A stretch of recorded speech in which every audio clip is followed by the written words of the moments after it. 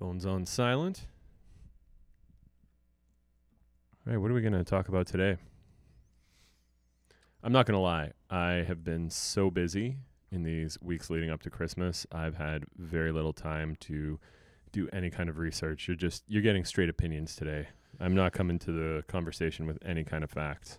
Well, I mean, on our continued quest to put up, consistent content, these country catch-ups, are really the only way to do it. I've kind of noticed this with a lot of other podcasts, too, is a lot of them do the same thing, right, where they do, an episode in between an episode where it's, it's not something that's necessarily heavily researched, but it's still... Something serious than a chit-chat? Yeah, exactly. Mm-hmm. I mean, it's a challenge, right? It's not like this is our day job. If it was... Yet. If it was, I think we'd be probably recording this on the street in a cardboard box. That's right. The cardboard podcast. Yeah. But this is our first run in our new studio, as if that's what we want to call it. Are we going to officially change headquarters? I guess so. It would make sense. When I came to the realization that I have an empty room in my house that's just been sitting empty for the last year. What's Merle going to say about that? Well, you can always bring him. Yeah, I guess I could. He's been our executive producer. He'd be pretty upset if he was fired. Where's Bane? Did he leave us already? Or is he in the hallway? See, he doesn't even care. He can't even come to that conversation. He can't have that job interview. I don't know if it would be challenging with Bane and Merle here, because they'd probably be wrestling the whole time. It's true. We couldn't have one or the other. It'd be tap dancing of nails on the hardwood the whole time. Or we could just leave them downstairs. Yeah, that's also true. Outside of the gun room / studio. Isn't this the gun room? Yeah. Oh, yeah, gun room. Yeah, I thought you meant downstairs. When I initially posted, I don't know, I think I did an Insta story saying, doesn't look like much, but this is going to be the new country music headquarters. And someone replied, what in God's name is in that closet? Because nobody can see there's an aggressive padlock on my closet door. So where do you keep the prostitutes? Ram back. Yeah, of course, that's the exact place someone went. They're it's not bodies. I'm like, that's why there's the giant lock on there. Yeah. Why would I lock them up? Yeah, that's right. Oh, boy.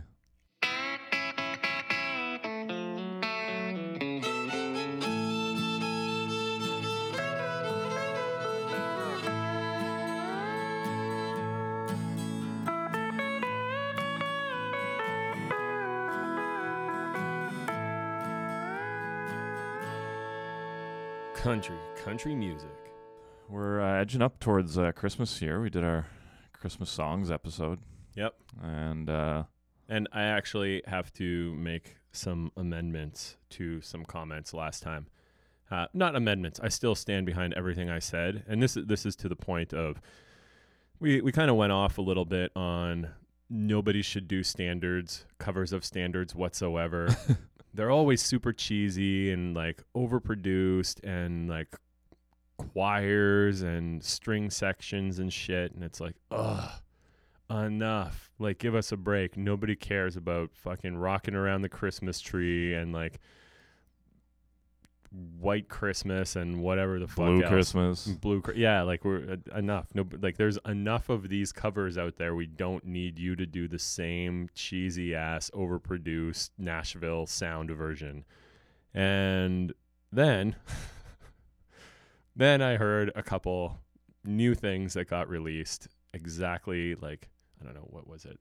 2 weeks ago. I don't know. The days that they were coming out. One was the first week of December, and one was the second week of December.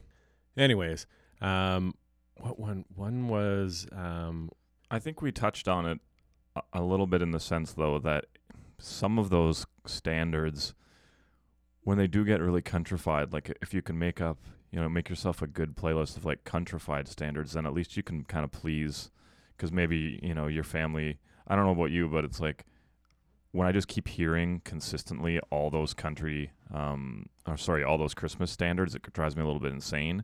But if you can get some Alan Jackson, George Strait playing and some steel guitar playing along those country classics, then it kind of makes them a little more palatable. Yeah, I find anyways. 100%. And you can sneak it in there at a family gathering. I think we talked about that last time. You know? That's true. That's true. But like for me, it's also just the interestingness. It's not only that it's annoying that it's so overlaid with an overproduced characterization, that like instrumentation that doesn't even need it. It's that it's been done so many times. Yeah. And I don't know. I think that's why, for the most part, most of our suggestions and our whole playlist last time was non-standards, like country Christmas originals, because they're unique. They're interesting. Some of them are very old and like they've become kind of standards now. Like so many people have done. What was the Buck Owens one? Santa Looked a Lot Like Daddy. That's what I was trying to get at. Something that's like unique and, I don't know, dynamic and awesome like that. That's original instead of just like the boring over and over redone, I'm dreaming of a white Christmas with like some other Carrie Underwood with more choruses and more string sections. Like, oh my God, pull my hair out. But then I heard Stephanie Ryan. You know this lady? A little bit. I'm not super familiar with her, but yeah, I'm not crazy familiar either. We've been following her on Instagram a little bit. Had a few interactions. She seems super cool. She lives in New York, it seems. Probably not the easiest place to start a hardcore country career. I always wonder sometimes, though, do you get that big fish, small pond effect? Because I could be wrong, and if anyone's listening from New York, correct me, but I can't imagine there's a ton of country bands coming out of New York. I don't know. I can't imagine either. I feel like per capita, I feel like there's probably a decent amount of people there that play, because what is it, like 15, 18 million people in New York? There's got to be quite a bit of country. Numbers of it. But like proportionately or per capita, it's got to be tiny. Well, and then you get that kind of thing where it's like there's not a million bands competing for that space. Yeah. But then again, I guess the demand might not be as high. Is it like everybody from like all 5 boroughs coming to like the one place in Brooklyn or Manhattan that's like supplying the country talent for everybody in the city? I don't know. Yeah. Anyways, she put out a really great version of Have Yourself a Merry Little Christmas. Like very broke down and steel guitar on top of it. And I don't know. I'll admit, when I saw that was coming out following having recorded the podcast at that point, it wasn't published yet, but it was recorded. And I was like, oh no, here's another one. This is going to suck. And then listened to it and I was like, like it started off all right. And then I was expecting it to get into something like weird and overdone. And it was great all the way through. And I find, even though I don't really like the standards personally, and I still generally feel the same way I feel about them, when it's done like that, that's the kind of thing that I'm going to want on in the background when I'm having Christmas time with family. It's not a cheesy, overdone version. It's more mellow, but definitely country. And it's kind of just like a little nod of legitimacy, like, nice, well done, touche. And it's not exhausting to listen to. It's just like... Exactly. There's zero frustration to it. And there's like actually gives me some of that Christmassy joy that I never get from those standards that are like just frustrating to listen to. And similar thing from Layla Tucker. Also, I think I heard this one last week or 2 weeks ago. She did her version of the Christmas song, and exact same idea, like very much more simple orchestration, broke down, pedal steel, even a little jazzy, almost like a slow Western swing or a jazzy with pedal steel, kind of bit of a kink in it with like a country kink in a way. But she seems pretty cool. Doesn't have a ton of music available because she's pretty young, but so that's Tanya Tucker's daughter. Yeah, that's cool. Yeah, that's pretty cool. So we'll really be interested in seeing what she puts out, where her career goes. Her mom's record. Have you listened to the latest record? Maybe I think like bits and pieces. I can't say I've given it a solid listen. It is going to be one of my favorite records of the year. Little spoiler alert. Called While I'm Living. Next episode, actually, maybe this is when we should break the news. This is our last episode for 2019. We will be back at some point in early mid-January with our first episode of 2020. And I think we are going to do a best of 2019. And I think maybe we should even look at best of the decade. Or maybe we should do that separately. Yeah, we could do like, we could even do 2 different episodes. One of best of 2019 and then a best of the decade. Yeah, I mean, we are changing over decades. It's true. Yeah. Yeah, that'd be super fun. Yeah, let's do that. Stay tuned, everyone, because we've got a lot of ideas and a lot of cool content coming at you. I think there's going to be some good, super in-depth episodes. I've got quite a few ideas on some stuff, and just lots of stuff coming out of the country music corner over here. And so yeah, literally a corner now. Yeah, a country music closet. Yeah, I don't know how big is this room. I think I measured it, and it's quite small, but I don't know, like 8 by 10 maybe. Yeah. We got everything we need in here. There's a cooler of beer. Yeah. Yeah, it fits us, plus the cooler of beer. Hopefully the sound. Bain, the executive assistant. Yeah. We'll have to bring Merle over for approval at some point. Just to approve the premises. So continuing on just one more Christmas song follow-up here. And along the same lines, but not in a standards covering way, A White Christmas Makes Me Blue. Not A White Christmas. White Christmas Makes Me Blue by Randall King. Heard this just a couple days ago. I love Randall King. He's one of my favorite guys out of Texas right now. Like, he's Andrew style country. Like, I love this guy. And when I saw that he had a Christmas song just as single released, and White Christmas Makes Me Blue sounds like original, so I got kind of excited. So I might be wrong. Maybe this isn't an original and he's covering somebody else's original that isn't a standard, but I've never heard it before, and it was great. I played for Sean as soon as I came over today, and the intro had a bit of a Barry White kind of vibe. Well, that's also because like as it was starting, I was like, "Hey there, I see you over there."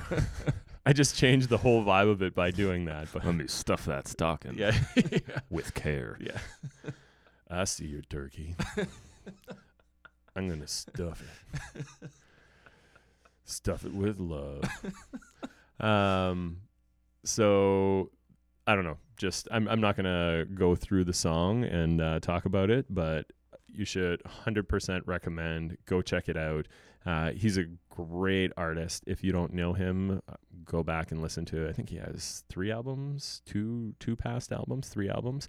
Some good material. Really great guy, and probably one of my new favorite songs for the season. Not even for the season. Like right now, I won't be listening to it in January, but it's definitely in the top part of my rotation right now as I'm driving around, and I'm not listening to any other Christmas music as I'm driving around. Yeah, I'm listening to zero. The most listening of Christmas music I did was when we did our like playlists for the Christmas song episode. Yeah. And then I quickly got sick of it and moved on. Me too. Yeah, I listened through it just to like get what your songs were. Yeah, I played it once when I was cooking. I listened through it once when I was cooking for a party a week or so ago. Well, I know I'm gonna get a healthy dose of Christmas music, seeing as we're 9 days out from Christmas. And, well, this is one that you can get into and like, it just has such a good pickup too, and it had like rides the rim just the same. It's got a lot of that 90s vibe to it. It was reminding me not quite George or Alan, but of that era, maybe almost more of a Clint Black kind of thing going on. I don't know, really dig it. Check it out. Speaking of playlists, just to update everybody, I don't think we had mentioned on a past episode that we were just going to start doing like a running kind of mix of what we're listening to. So that's up there on the Spotify, the Country Music Spotify. I believe it's only my songs at this point. I think Andrew's been, well, I think we've both been about equally as busy, but I threw a bunch of new songs up in that playlist. So that playlist, it's just called, I think I just called it Country Music. And Andrew and I will just be adding songs, new stuff as we listen to it. I'll keep it fresh. Like, I'm not going to leave all the old stuff on there, but yeah, it's just going to be kind of an updated listen into what we're listening to. So check that one out. Give the Spotify account a follow as well. What do you got? You got anything next? I've got a couple other things I just I wanted to throw back a little bit to we had talked about Karen and the Sorrows, and we went in a little bit in depth on her.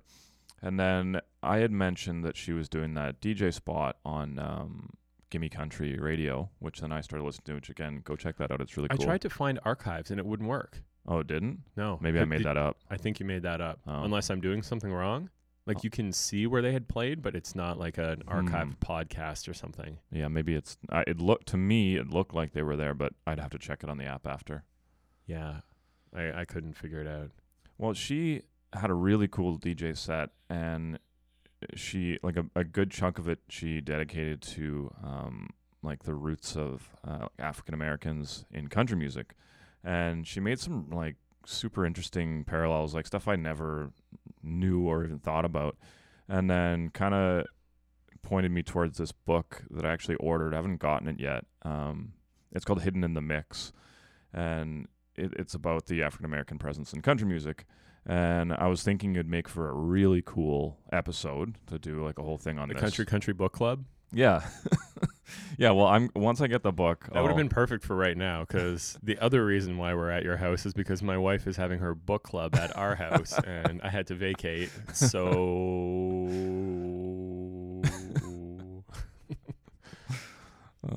yeah, that would have been good if we had our own book club tonight. Well, if I would have had this book, but I didn't get it yet.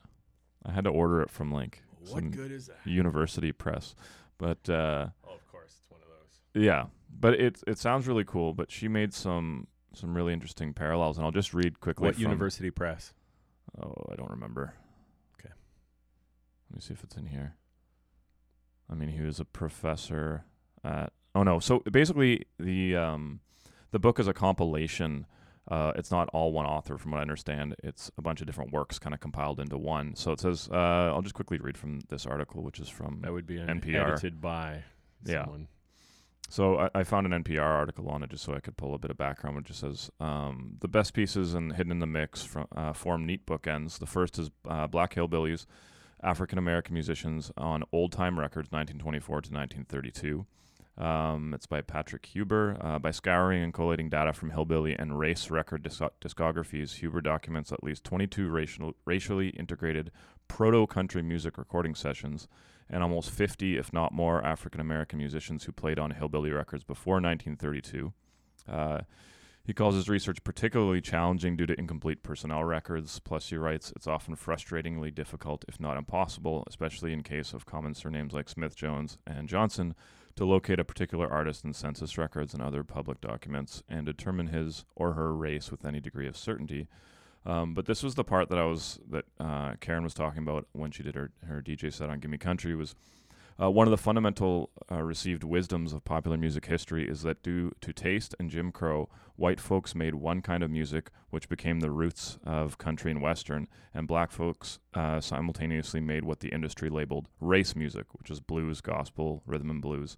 Though race mixing in the studio was a rare phenomenon, Huber shows clearly that interracial recording sessions and the general sharing of musical ideas across Jim Crow lines was more common than is imagined today. But it's this, what she really focused on her, when she was doing that DJ set, was that it was manufactured, and it was during the time of segregation, so it was like, okay, country music is white, blues is black. And it was really crazy to me to think of it in that sense, because I never really did, that it was a function of segregation to make people actually think that white people sound like this in music and black people sound like this, when at the time it was actually totally mixed. And then over the years it just became... Well, it's another social identifier. Yeah. And it's interesting because then you get all these themes of, like country music has developed a bit of a bad rap, which is in terms of like racial stereotypes and things like that, white supremacy. That's those are common themes, and it never used to be like that. It was created like this was a manufactured Well, sort this of is gap. why people like Elvis were controversial. He wasn't the first to do it by any means, but he was the first to like make it really big. Where the criticism is, he's a pretty young white boy playing black music, Yeah, and he's making millions, but they're not. And so I don't know, the dissenting opinion or the critique would have been, this is like co-opting of culture, etc. But another way to look at it that has sometimes been voiced is it was something that a lot of people liked and listened to, but because of the racial divides, nobody was really brave enough or wanting to go and so publicly play black music if they were white because of the deep-seated social and cultural implications that had been built into it. So in one sense, some people see him as almost crossing lines and bringing things together, and other people see it as like co-opting of another culture.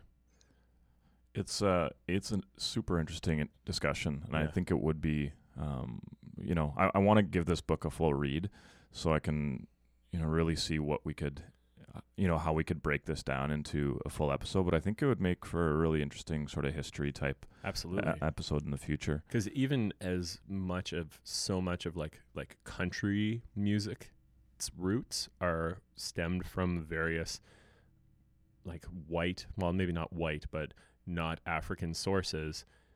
One of the main instruments, as soon as that gets blended in, like banjo is from Africa, Mm-hmm. and it is so ubiquitous with like white hillbilly music, bluegrass, that type of country music culture, that some people forget that this is like the very basis, the nexus point of that music still comes from Africa.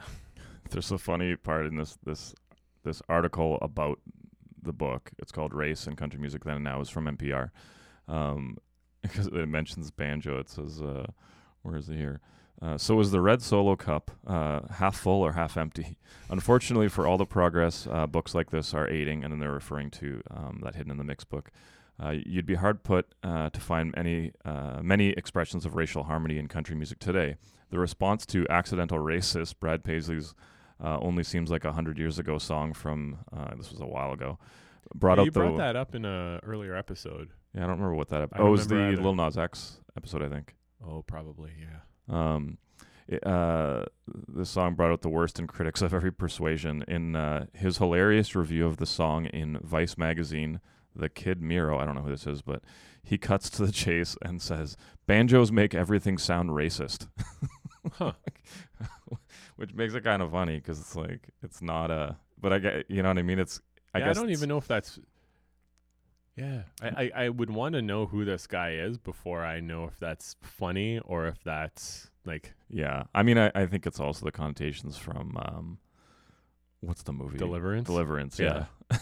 And that's the thing, is like that could be either an ignorant statement or a funny statement, kind of depending on where it's coming from or Yeah. what the context of the comment is. So I'm gonna slide out of this story and quickly into another one because it's probably the only segue into something that I stumbled upon. Statue of Dolly Parton may replace controversial tribute to KKK leader. So this is from Sweet. Where is this? it is in a statue of Dolly Parton is reportedly being considered to replace a controversial tribute to former Ku Klux Klan leader Nathan Bedford in Tennessee. There's a public statue of this person? So this controversial statue of Bedford has stood in the Tennessee Capitol building since 1978, but it's only now that the local officials are considering removing the tribute to former Grand Wizard. As the Tennessean reports, Parton is being considered for the honor because of her revered status as a country music legend, and unlike Bedford, the distinct lack of a decidedly abhorrent past. So Okay, hold on. The only way I could see this as potentially somewhat defensibly legitimate is if this former Grand Wizard was also like the governor or like some major political figure, and he also happened to be this. Not saying that makes it okay in any shape or form, but it would kind of justify why there's this guy's statue in like a Capitol building. Yeah, I if, would if assume he's it would have there, to be. yeah, They're if not he's just like- there specifically because he was like some major grand wizard of the KKK, that's fucked. And that shouldn't like never have been there. Like that's so interesting. No, I would I assume wonder- I would assume you're right on that. I'm trying to see if it says anything more about it. He just says the House Just of Wikipedia Representatives. the guy's name. Yeah, they just say the quote from the House of Representatives member just What's said his name? his name was Nathan Bedford. And he just said, if we want to preserve history, then let's tell it the right way. Right now, there are 8 alcoves in the Capitol. 7 are filled with white men. How about getting a lady in there? Now I feel like we're kind of switching to a different narrative, though. He was a Confederate Army general during the American Civil War and has remained a controversial figure in Southern racial history, especially for his role in the massacre of black soldiers at Fort Pillow. That's my favorite Is that- fort. I don't know if Come that's on. more funny because it sounds like a child's like set up with like couch cushions, or whether it is like the least defensively sounding fort in the history of. They're like, if we make it sound really lame. Yeah, and so I guess after that he was the leader of the Ku Klux Klan for I don't know, just 2 years. That's weird. Okay, well, that is only the first paragraph of Wikipedia, so might be something we're missing there, but seems fucked just from that. Just gonna say that. And the old pillow fort. The old pillow fort. Do you know Dolly? I didn't. This is at the end of the article. It says Dolly Parton's new Netflix series arrived late last month, and this is a very recent article. Yeah, I haven't watched it yet. I didn't even know there was one. Yeah, Is it on Canadian Netflix? Yep. Cool. Called eight Dolly Stories, showcasing the memories and inspirations. She's like really lighting it up lately.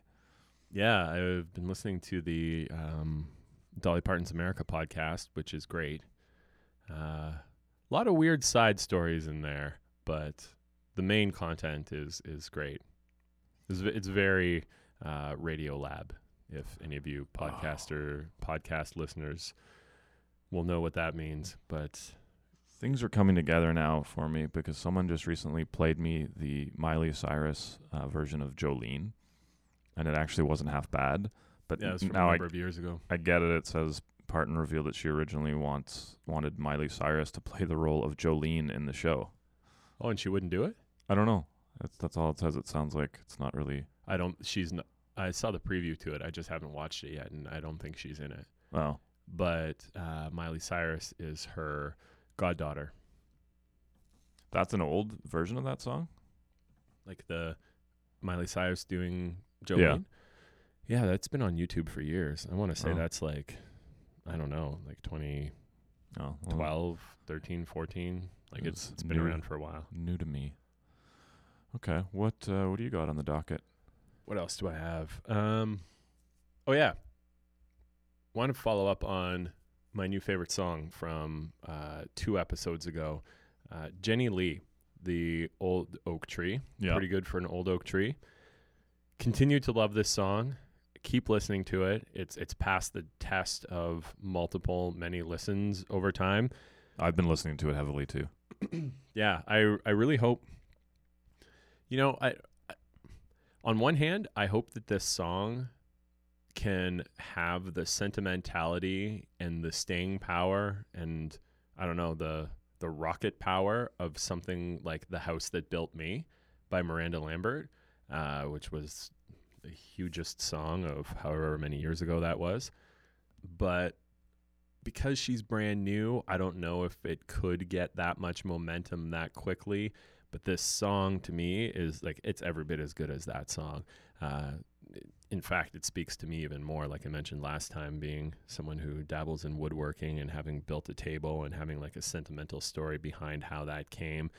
And so many of her lyrics in that song are touch points for exactly that situation for me. And we actually had a bit of a back and forth in some Instagram DMs, and she's super cool girl.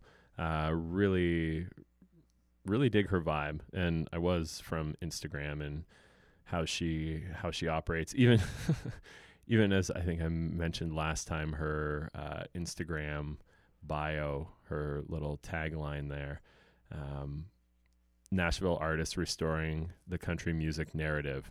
You deserve more than just beer and truck songs. I love that, and she's even sweet about that. Like I kind of mentioned that and said, yeah, by the way, we love your bio line. We need more people keeping it real and making country music. And she was like, agreed. It may be a little bold. I don't want to be a hater, but I want to do my part to restore and protect the songwriting element to country. And it's like, fuck yeah. Like, there's a difference between being a hater and just like it's not calling out anybody specifically. It's just basically saying pulling your hat down and just like doing your thing. Yeah. And that's, I think a lot of that movement we keep talking about is just like the straight ahead, like good songwriters, good music is starting to come through. It's starting to break through, which is nice to see. Yeah. So I had some questions for her about the table. I was like, kind of like, did you, because you see on her Instagram that there is a table to go with this story. Like she was refinishing it and, or building it. You can't really tell exactly what's happening in the video. There's work on a table happening. And so I wanted to know if this was real or if it's just a song and a video to go with it. And turns out it's all real. And so then I start thinking like, oh, like did the song come first and then a table got built in and around it? Like was this a creative artistic song idea? Or was there a table and was this kind of real life and then a song came out of it? And I think it was somewhere in between. It was her parents' table back when, and she had grown up around it, but in some kind of happenstance, her sister's ex-husband had ended up with it, and it was like in his garage with like beer openers and things like that attached to it. It was like painted black, and she said it was covered in oil stains and everything like that. So she had driven to Maryland to go get it and then refinish it. So if you go to her Instagram. So that was that video you posted was her refinishing. Okay, that's cool. Yeah. So she took it all apart, refinished it, sanded it down, back to the wood, and then essentially, I don't know what she put on it, whether it was oil or stain or varnish or what. I assume, as she says, like coats of mahogany. I assume that means mahogany colored stain. But I don't know. We didn't geek out on the woodworking aspect of it. Maybe I'll follow up. Woodworking podcast. Yes, exactly. It's next week's episode. But apparently a lot of the song actually came from lived experience, and I think she said it was inspired by pieces of all of their stories and with the people that she had wrote this song with. She wrote it a couple years ago in Nashville with two of her friends, and I think they were holding on to it, hopefully waiting for a bigger artist to pick it up, cut it, and maybe take it to I would have thought like a Miranda kind of a follow-up on A House That Built Me, but after playing it so many times live, she really fell in love with it and just wanted to put it out herself. And her part of it stemmed from stories of her parents' first table in their first apartment and not having any furniture and having like an old card table held up on paint cans. They were sitting around and ate baked beans on paper plates with some cheap champagne celebrating their moves. And so I think that kind of built her narrative, her idea, her inspiration for it. Well, I certainly hope she makes some good inroads with that song, because me too. It deserves to be a popular song. It looks like it's getting a bit of a push. I don't know if it's because of algorithms of what I'm following, but I see it coming across YouTube in my spheres, and it looks like she's getting some like billboards and things like that in Nashville. So I'm hoping, again, further to, this isn't underground country. Like this is more of a mainstream style, and I think that's why I was so impressed with it last time. It was like, yes, this is like radio-friendly country that is keeping it real, or bringing back real. So I don't know. We're rooting for you. Yeah, I've played that song for a few people too, and good reactions all around. And also kind of funny, some of the reactions also being like, I can't believe you're listening to this, like in reference to me, because it's not normally my style. But that's an even bigger compliment, because if something that, as you called it, mainstream, has worked its way into my brain and I'm really enjoying it, and it's like on one of my regular playlists now, that's some pretty far-reaching. But that's what the good songwriting will do, right? If it's a well-written song, it's a well-written song. I don't care what the genre is. Mm-hmm. So Shania Twain is back on the scene, man. I feel like after again, didn't we just talk about this last time? We did, and she just recently she was being interviewed by USA Today magazine, and she's slammed the very ageist country music radio stations for not playing songs by older female artists such as herself. How about Reba McEntire, Patti Loveless? But not just females. Here's where I'm going to jump in on a egalitarian argument. The radio stations aren't playing the new records by George Strait or Alan Jackson or anyone else either. Yeah, I feel like I kind of softballed that one in for you, because I knew you'd say that. Hold on a minute. And I kind of felt the same way. I was like, okay, Shania, like you either need to say across the board, or don't just like say that the radio station just need to be playing more females in general. Yeah. But yeah, she said she said I don't hear Reba on the radio anymore. I don't hear Patti Loveless on the radio anymore. I don't hear Shania Twain on the radio anymore. Is Patti Loveless actually making music now though? I know no Reba for sure is. I have no idea. She goes on to say, thankfully with technology, we do have other outlets of getting our music out there, and radio isn't the end all be all. Isn't the be all end all the correct way to say it? I'm quoting anyways. She lives in Switzerland now, so who knows? And she's from Windsor. From Windsor? That's what it says, the Windsor, Ontario born. Isn't she from Timmins? Yeah. Did they get it wrong in this article? Who wrote that article? It was, I guess it's from, I don't remember. Unless she was born in Windsor and like grew up in Timmins. Either way, that's rough. Yeah, she's from Timmins. There's a fucking like Shania Twain museum in Timmins. I'll have to call it. It's like one of the two things to do in Timmins. She goes on to say, it's very frustrating. It's a disservice not only to the artist but to the public that they can't turn on the radio and hear all the best music that's being made right now. Adding that stations are being very ageist. Twain said she's hoping that with her remarks and the stances of her peers, including Jennifer Nettles and Miranda Lambert, will prompt a change in the industry. So so it sounds like she's switching more to just the equal opportunity airplay kind of thing. The other problem... Sorry, go ahead. And she just says, there's a lot of good female talent out there, and they've been more vocal about the resistance of radio to include them more equally in airplay. I'm hoping that does start to make a change, because there are many female artists with strong songs that belong in the top 40 in country radio that are just not out there. And so problem is, Shania Twain's new record sucks. I haven't even listened to it. It's not good. I don't know. That's my opinion. I don't want to say that so definitively like it's a fact, but like I wouldn't play it. And like we very much want more females in country, but like not at the expense of shitty music. Like there's plenty of great females. Like how many were we talking about today? I like think Shania Twain's new record, it fucking sucks. Like I challenge anybody to make me a good counter argument on why this is good. I like how you're like, I don't want to like say that so definitively, and then you just like repeated it with more stank on it. Yeah. I don't want to say it so definitively. I want to say it super definitively. More stank. It's like, and then like it's a convenient time for her to make that argument, because it's true. We need more females in country music, and they're also not playing enough like older artists, not only female but male as well, on country radio or anywhere. Well, I guess Satellite XM, various stations are playing some of the older artists, but mainstream radio, like radio isn't doing it. Well, I'm happy. She's upset. I'm happy that she's upset and she's putting it out there, because she's a big name, right? So, like the more sway, the better on that argument that the representation of women on country music is quite low. So it's nice that she's throwing her hat into the ring on that one. I feel like she should like just give up on country and try for pop.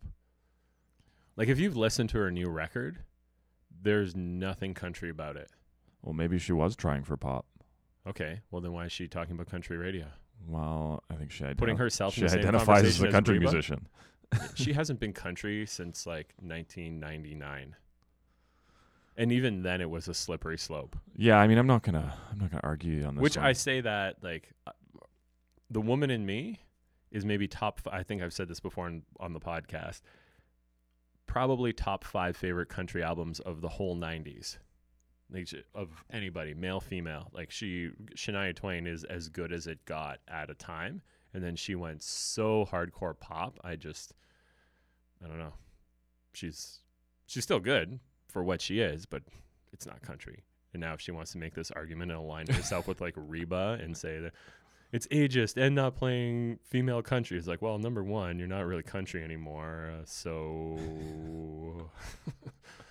I mean, she's obviously out there trying to make more noise around herself, right? That's good. It's bringing awareness to it for sure, Yeah. and that's great.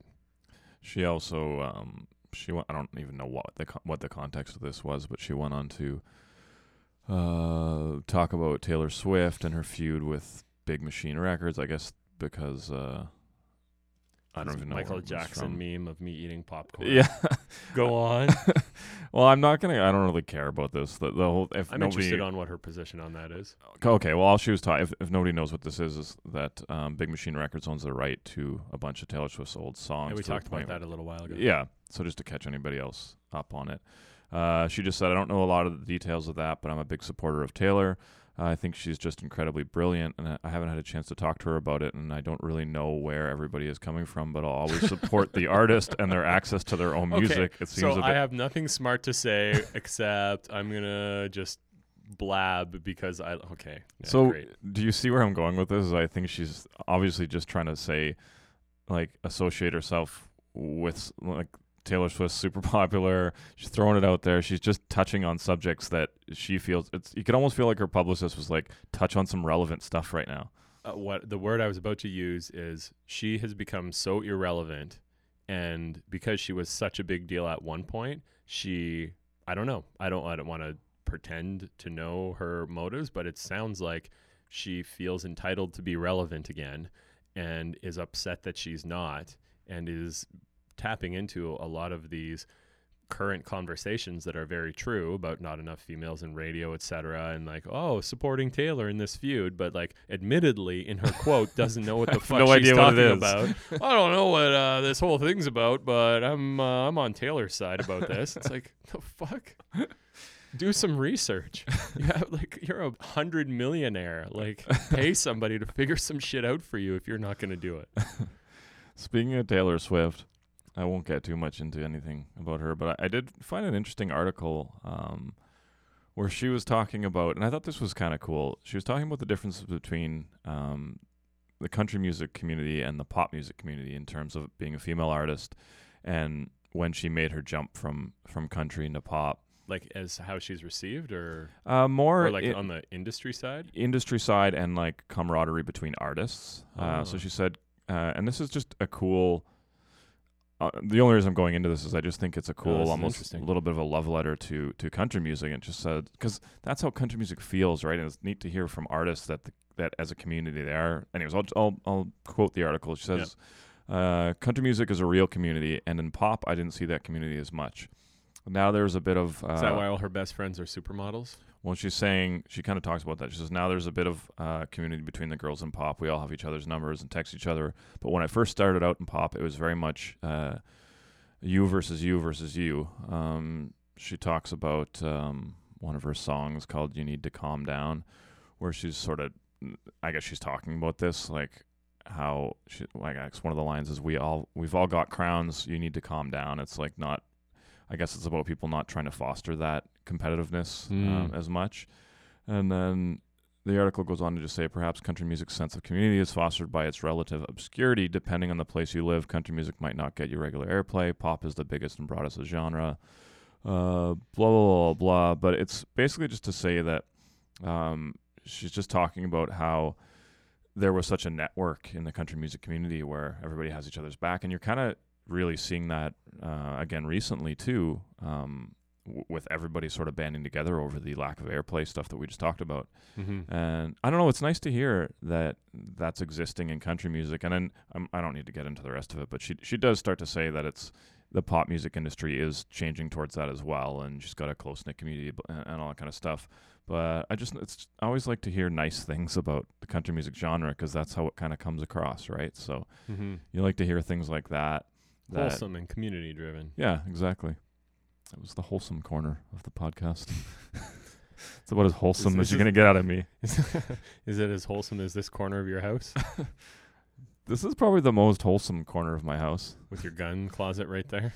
Yeah, but nothing unwholesome ever really happened in this room. It was an office for a while. That's good to know. I'll avoid the other corner that has your bedroom. Yeah, that's... don't go in there. Priests won't even go in and bless that. You need that exercised. What else we got?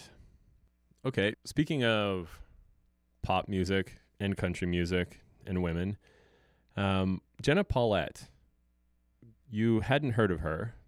I sent you her Instagram. Mm-hmm. You took a look at it, and this is, I said, give a bit of a creep and see what you think. And what did you tell me? I said she looked like pretty Texas, like hardcore Western kind of cowboyish, or I guess cowgirlish. Yeah. And looked pretty authentic. You're talking about riding horses. Yeah. I don't remember what did I say? I don't know. Like it's something about like. Oh, I said it's I don't remember how I phrased it, but basically just discussing the virtues of women that can ride a horse. in an authenticity type of context. Yeah, and I first came across this artist on Instagram as well too, and I was like, shit, here we go. Now we got ourselves something real here, something extra real. Not to imply that a lot of our other favorites aren't real, but they sure as fuck aren't like on horseback in West Texas and like playing gigs dressed like this. Like, just go check out our Instagram. She's got a great style. But then I listened to her on Spotify and not even a little bit what I expected. But I didn't hate it. And that's harsh. I didn't mean to phrase that way. But I didn't hate it. And like, When I first heard like that, the sonic, very modern production. The positive way would be to just say I didn't love it. No, because I did start to like it, and it made me really think. And at first, I was like, "The fuck is this? Is this the right person?" When I put on the Spotify, I don't remember which song it was, maybe F-150 or something, and like a song that's called F-150, all about like driving in trucks and everything. And it has like the most produced heavy bass pop, like slow jam pop country song. And I don't mean pop country in the way you hear it on the radio. Like this seems more, it's almost the sound that, you know what Jason Aldean's Dirt Road Anthem sounded like in 2000 and whatever that was, like 10 years ago, with that more of a bassy, slightly clubbier sound, bit of a rap lyric, and then but still steel guitar in the background. It's still definitely passed as a country song, but built on the foundation of a I don't know. I don't want to say a club song because it wasn't, but it like a bit more rappier and beats and everything. This kind of gave me similar thoughts where I was like, what's going on here? And then it just has so much steel guitar, and everything she's singing about is so country, and the music definitely is not. The melody is, again, carried by the steel, but it's just, it's really made me think. And I didn't just turn it off and be like, nope, this is garbage. I keep, and I think it might be, no, I'm just thinking out loud here. I'm having an existential crisis with this. I'm watching the wheels turning. I have some thoughts, but I'll let you finish. If let's just compare two people we've been talking about today.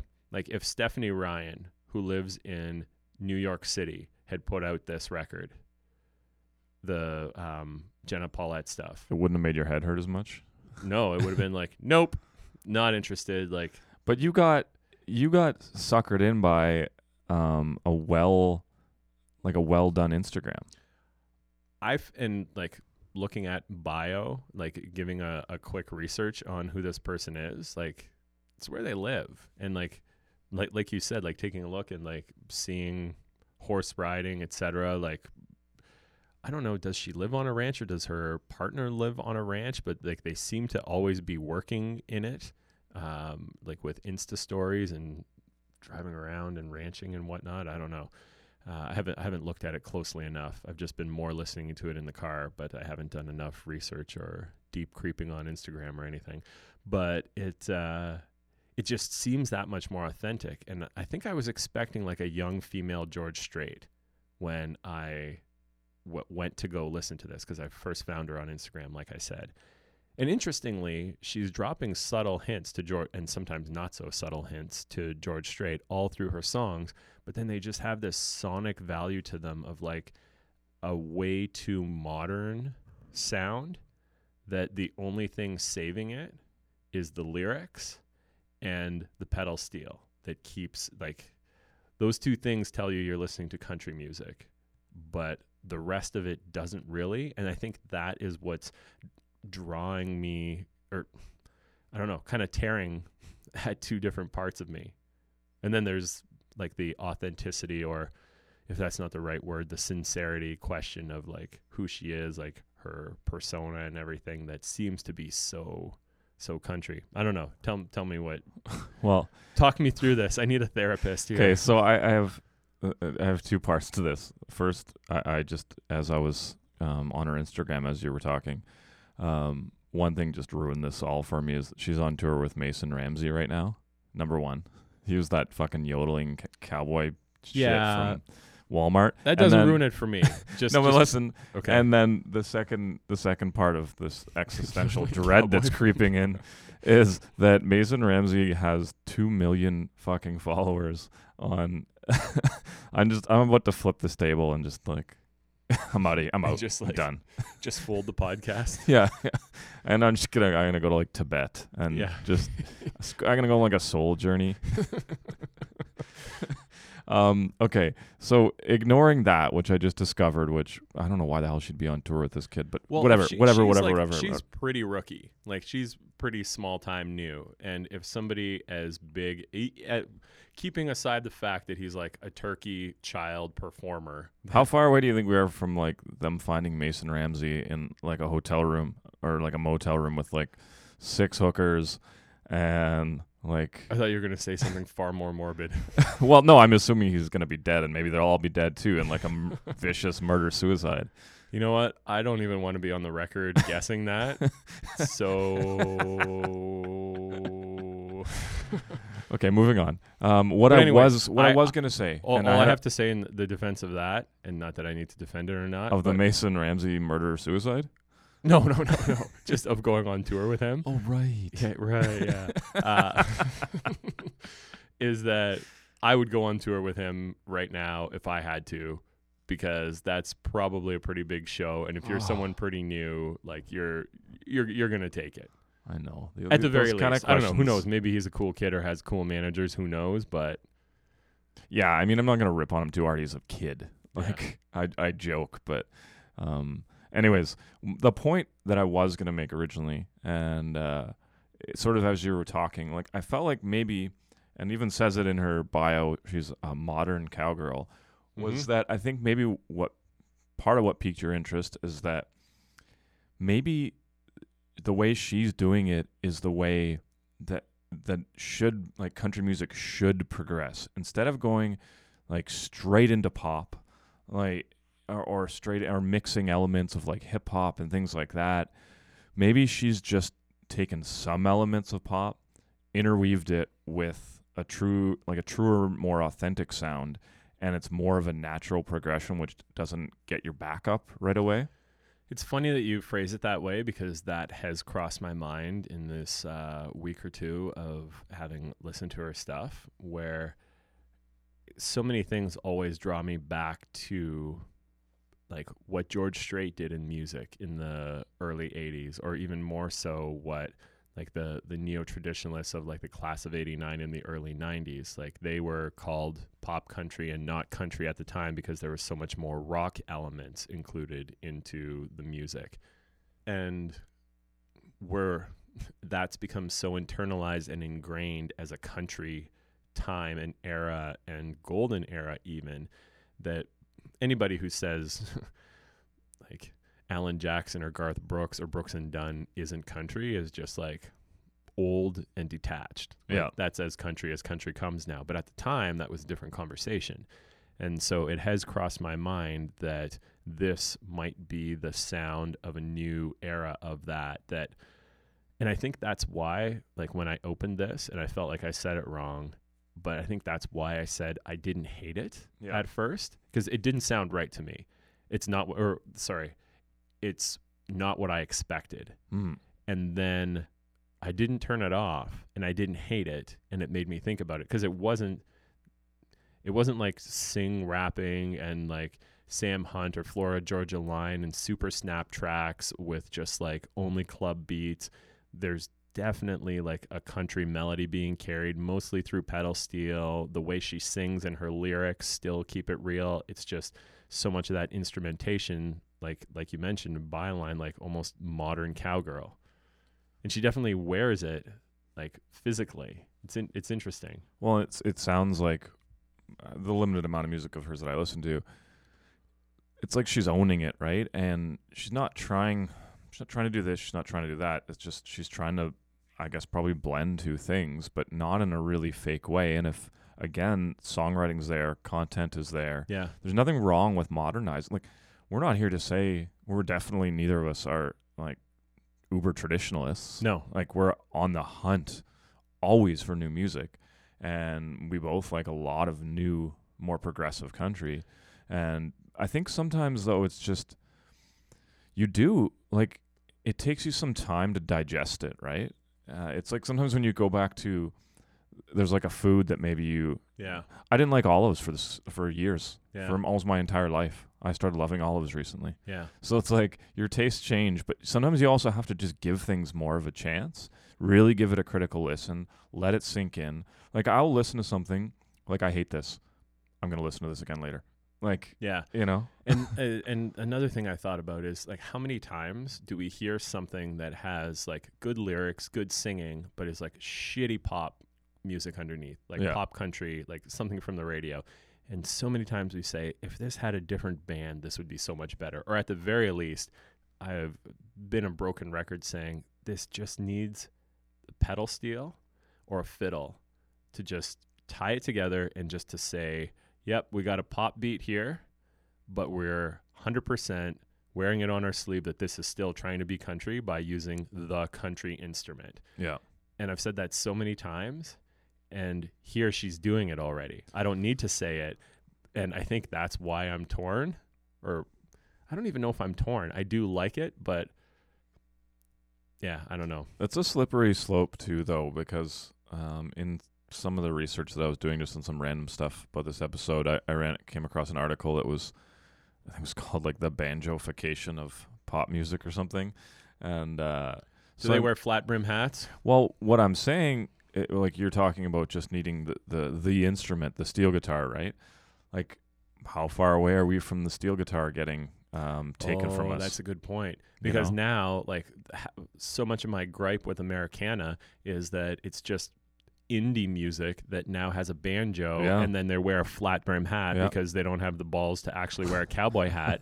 And there's like, oh, it's country enough. And then, oh, we got a banjo player. And then all of a sudden, look at this guy. He's wearing suspenders, for Christ's sake. Oh, yeah. Like, he's doing this before he goes as his gig as a mixologist, bartender. He's got a mustache and what are those ties called? With the bolo tie? Yeah, bolo tie. Yeah, fuck. And he looks like he works at an old-timey saloon. Yeah, so you could be right. That's an interesting thing because like they just add that banjo and then it's like, oh well, we're Americana or it's kind of country or more country. It's like no, it's not. No, it's not. You're still like folk with a banjo. I mean, I love banjo. I'm gonna let this one slide. Me too. I play But banjo. If they take our steel guitar, Fuck we're that. gonna open up that gun closet. Get out there. You're taking our steel guitar out of our cold, dead hands. Oh. But please use steel guitar excessively wherever else you like it. Yes, in country music. Yes, in country music, yes. And in modern country music. Yeah. I think all of this means the fact that we've talked about this for, what has this been, fucking 20 minutes, 15 minutes? It means there's something there. And like it's struck enough of a chord, pun intended, that I've got to dig more into this. Listen to more of her catalog, check more of this out, because it has me more and more intrigued. What was I knew I would pique your interest too with that artist I played you earlier. Yes, you did. Kayla Ray. Now that is the opposite reaction to that because you say Kayla Ray, never heard of this before, and then I'm like, oh okay, well we'll see what this sounds like, and it was country as fuck in its instrumentation. Like and that first song I played you, the super fast one.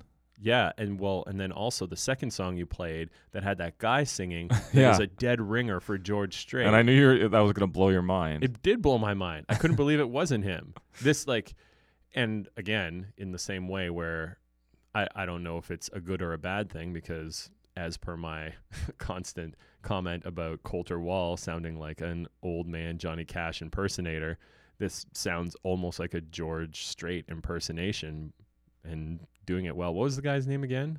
I immediately Colton forget. something? Yeah. The song's called Once a Week Cheaters. Yeah, that's a good song. I'm just trying to find it now. Oh, she's got a song with Jason Eady too. That's cool. He's cool. Yeah, I love Jason Eady. I don't know why I can't find this song. Colton Hawkins. So this is off her 2018 album, Yesterday and Me. So the songs that I played Andrew were, the first one was called Hell of a Day to Drink All Night, which is like a super fast. That's like, a great song. That's honky tonk Yeah. to like the T. She's cut a line in that song. Wound up in the corner snorting Christmas tree perfume. I don't even know what that means. Yeah, I don't even know, but I like it. Like, I feel like I need to know what it means. Yeah.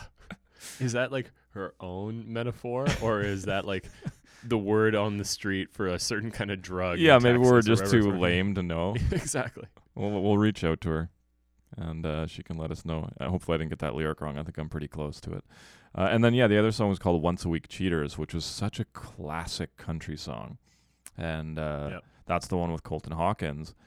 And then, I looked him up on Instagram, too, and he seemed like he sounds like he's 50, but he looks like he's about 20. So For the record, we do all of our research on Instagram.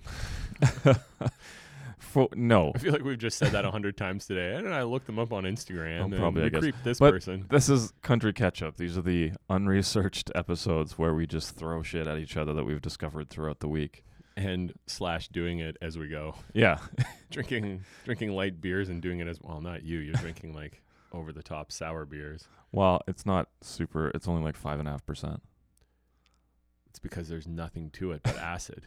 That's why. You're going to need Tums after that shit. I'm not joking. I know. You It's a need some very, Zantac. very sour beer. Yeah.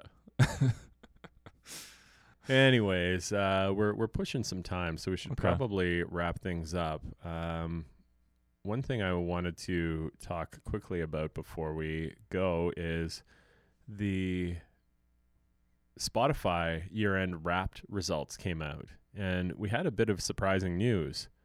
The two biggest countries that we are, I don't know, listened in, and that, like, it's a significant amount. It seemed like about just over half of our entire listenership is via Spotify, and apparently the Philippines.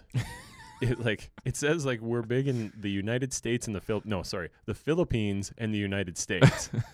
And so when I looked on the platform that we're on, as I peek in from time to time to see like where distribution and everything is, Majority seems to be around the US and Canada. Mhm. And then here comes Spotify and throws in the Philippines and United States. And I mean, that's cool. Had no idea. So if this is true and you're listening to us right now from the Philippines, give us a shout out. Go to the website, send us an email, comment on Instagram, Yeah, we want to hear from you. talk to us on Twitter. The website is www.countrycountrymusic.com. The Instagram is @countrycountrymusic. The Twitter is @countrypodcast. Let us know. We're really intrigued now. We want to know what the deal is with the Philippines. Is there a country music scene there? Is it a whole bunch of expats that just live there and listen to country music? What's the deal? Do you think? I mean, Or maybe it could be like some kind of server that is being rerouted through the Philippines, and it's actually all being listened to somewhere else, but it's showing as the Philippines.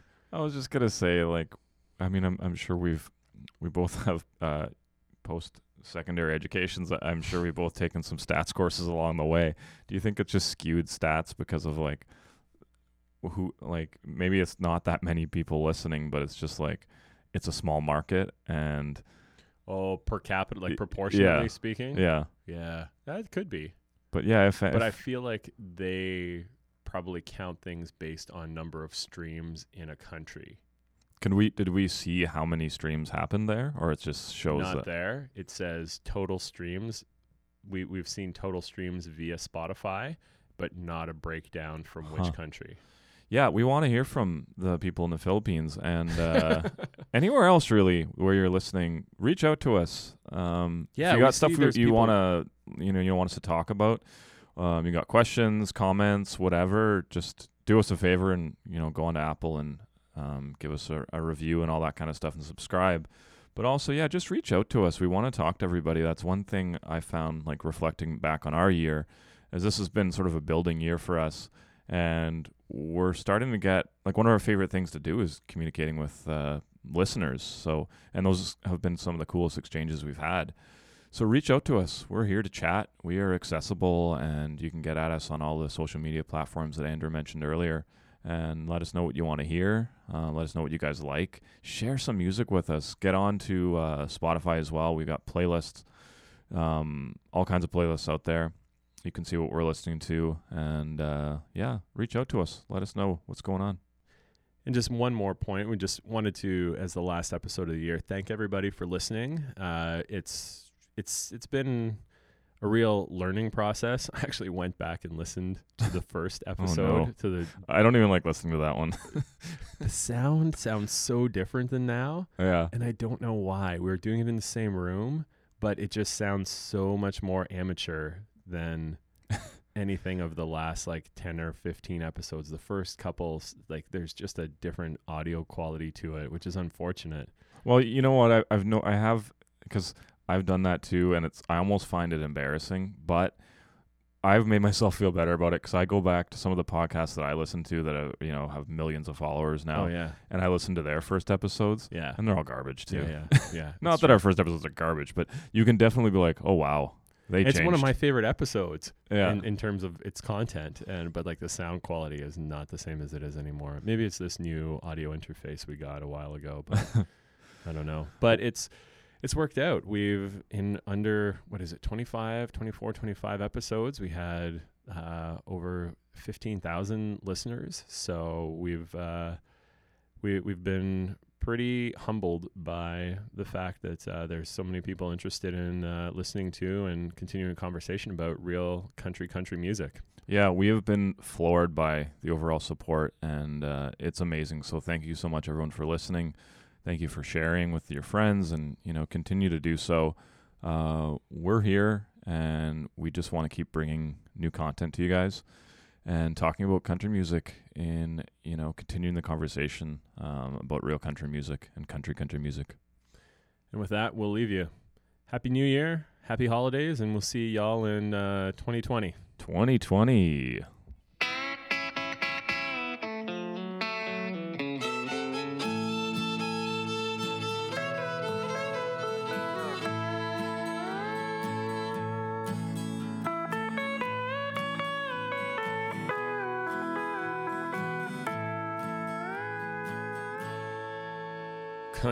country music.